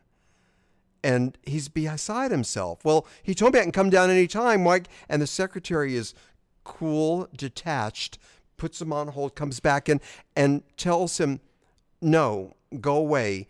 And then Robert De Niro doesn't leave the office, Robert. He goes to the other end of the office, and it's a round upholstered couch. Look, I remember this. Yeah. And he just sits there, and he doesn't leave. He just sits there. Can't absorb the rejection that Jerry Langford won't meet with him. It's so awkward with secretary. And I just... Now, is this what you're saying? This is not quite a conversation? Well, no, that's my number 1. Okay. I'm saving that for my number 1. This is my number 2, and it is a conversation with the secretary and what's his name? Robert De Niro. God, Robert De Niro. We saw that movie not too long ago. Yeah. Anyway, that was a real awkward exchange for me. That's my number 2. Okay. My number 2 might be your number 1. Uh-huh. Is your number 1 from 1996? Yes. Okay, we have the same one. Okay. I'm glad. Go ahead. Because I wrestled with this. Because I wrestled. It's not really a conversation. It's one way. But it's not. I went back and watched the scene, and she talks at the end. She does talk to him. Or she's like, "Don't ever call me again." That's exactly what she says. So anybody that hasn't figured this out by now, they better know by now. Say it. Swingers. One of the most awkward things ever put on film is Swingers' telephone call where Mikey is calling the girl he just met and leaves these rambling voice messages on her machine. Spiraling. He spirals. He calls back. He spirals. He can't stop. It's so good. When I was rewatching it, because I was thinking about it again, I was like, oh, that would be a good one to put on there. And then I went, I got to see that movie, or see that scene again. I just pulled the scene up. And it is so well acted and so well written and just it's so perfect because it makes you feel like, just fucking stop. What are you doing? And it won't stop. It just keeps coming. And you're I saw it in a theater. I was cringing. And we can relate to it. We can put ourselves in that character's body and what he's going through. That's real. I can't wait to hear your number 1, by the way. Okay, that's my number 2. That's your number 2. That's your number 1. So, you talk about it. Okay, so my number 1, obviously Swingers, 1996. You know who directed that movie? I didn't realize this. Take a wild stab. It was, he did Go. He did all those movies. What's his name? Doug Liman. Yeah, Liman. Yeah, I had no idea. Who's known for like Bourne, those movies. But he directed Swingers, and I justified it by saying, well, he's having a conversation with a phone answering machine. But you actually salvaged that argument that she does get on at the very, very end. Says, will you stop calling me? And she's clearly listening to him. Yes. That was Jon Favreau, wasn't that? That was Jon Favreau. How about that? And I still remember, I had, again, I'm using the word visceral quite a bit, but I think everyone in the auditorium has a visceral reaction to that scene, that is my number 1 awkward conversation. I can't wait to hear what you're going to come up with that tops that. I've told this story on the podcast before, but it's been a while. When I saw my number one in the theater, it was 1998, and it was in Chicago, and it was the American premiere of this movie. And the movie is Happiness. Have you ever seen Happiness? No, I think you talked to... So here's the thing. It's Laura Flynn Boyle, and she was there at the premiere. There are a few other people from the movie that were there. And Philip Seymour Hoffman is in the movie. There's a bunch of people that are in the movie. And it's the story of these three sisters who have problems in their relationships. One of the sisters is married to a pedophile. And Laura Flynn Boyle got up before the movie began, and she said, I want everybody to understand, we made a comedy. It's a very dark comedy, and I want you to understand that this is supposed to be funny. And that's how she left it. She was like, this is supposed to be hilarious. So she got off the stage, and we watched the movie. And so one sister is married to a pedophile, and he has been molesting his son's friends when they come over. And so they spend the night, and he rapes them in the middle of the night or molests them, however it is. He either touches them or has sex with them or whatever. So eventually, by the end of the movie, he gets found out, and people know that he's a pedophile. And the police are investigating, but they haven't arrested him yet. But everybody kind of knows that he's done it, or maybe he's out on bail or something like that. And they've written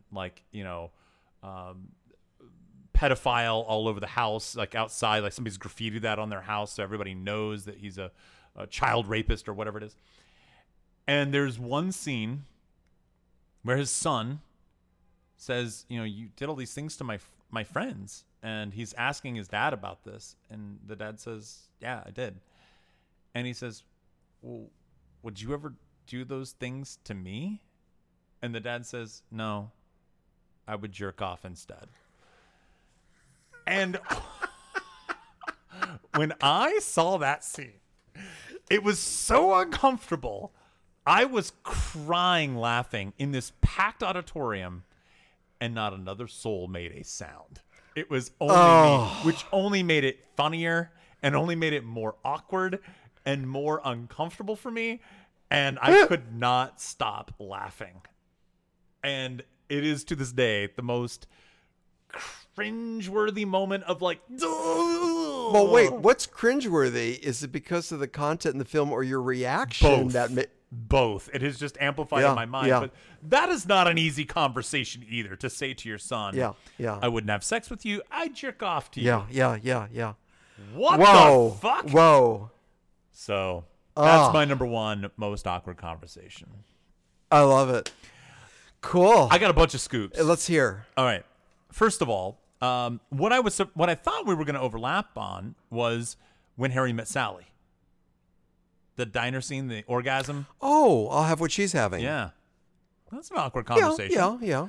Also, I want to say, Woody Allen and Annie Hall over-listening the conversation when they're standing in line, that awkwardness. Yes. That's a really fun, awkward conversation right there, too. Yes. There's a great conversation with, speaking of Anna Faris from House Bunny, she has another movie called Smiley Face where she eats her roommate's weed accidentally. She thinks they're regular cupcakes, but they're weed cupcakes. And she's walking around town, and there's one scene, it's the best scene in the whole movie, and she's telling somebody off, and she's like going into this big long tirade of like, because this stands for injustice, and just like kind of righting all the wrongs in the world. And she's like going off in this big long monologue, and she's very angry and like, you're going off, da da da da da da da da. And then it cuts to what she has actually said, which is, it just makes no sense whatsoever. Animal House, when they go to the can we dance with your dates? Oh God, you're right. That's a good one, right? Very awkward. Yeah. She's All That. Did you see She's All That? I'm so. Was I a bet? Was I a stupid bet?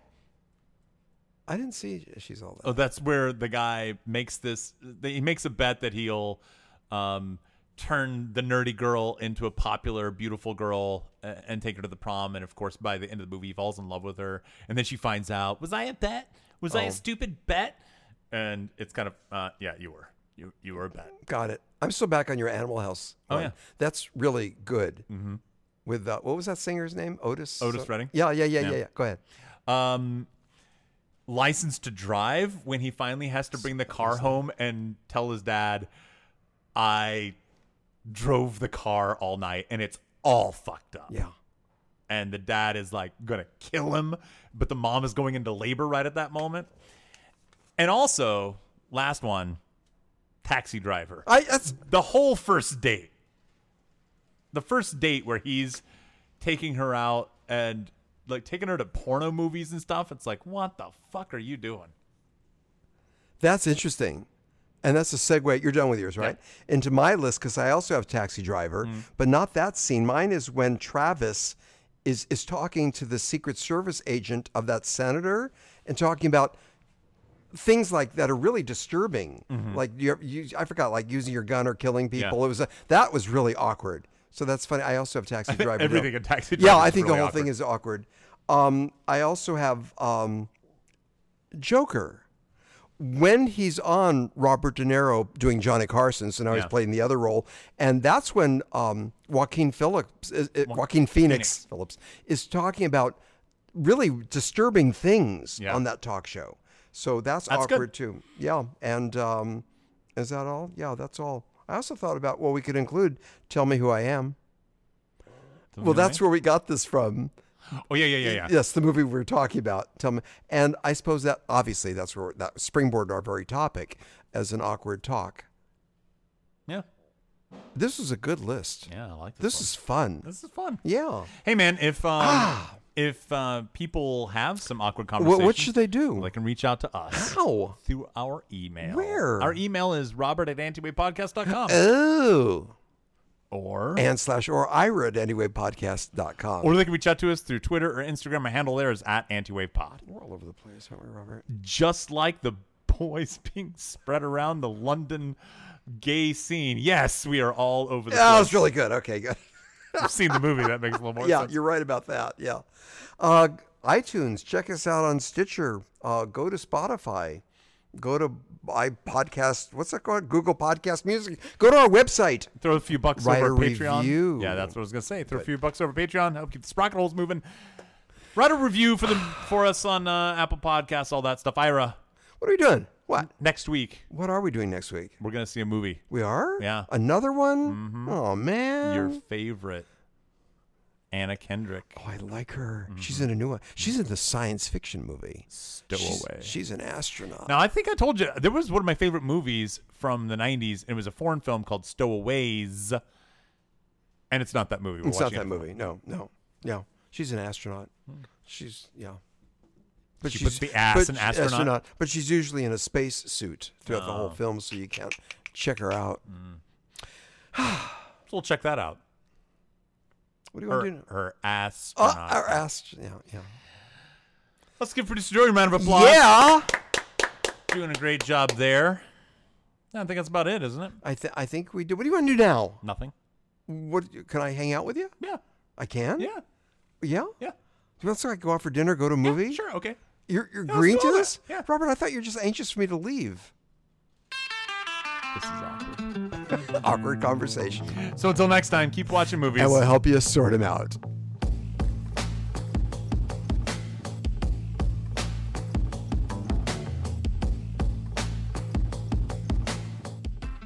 The problem is we're not drunk.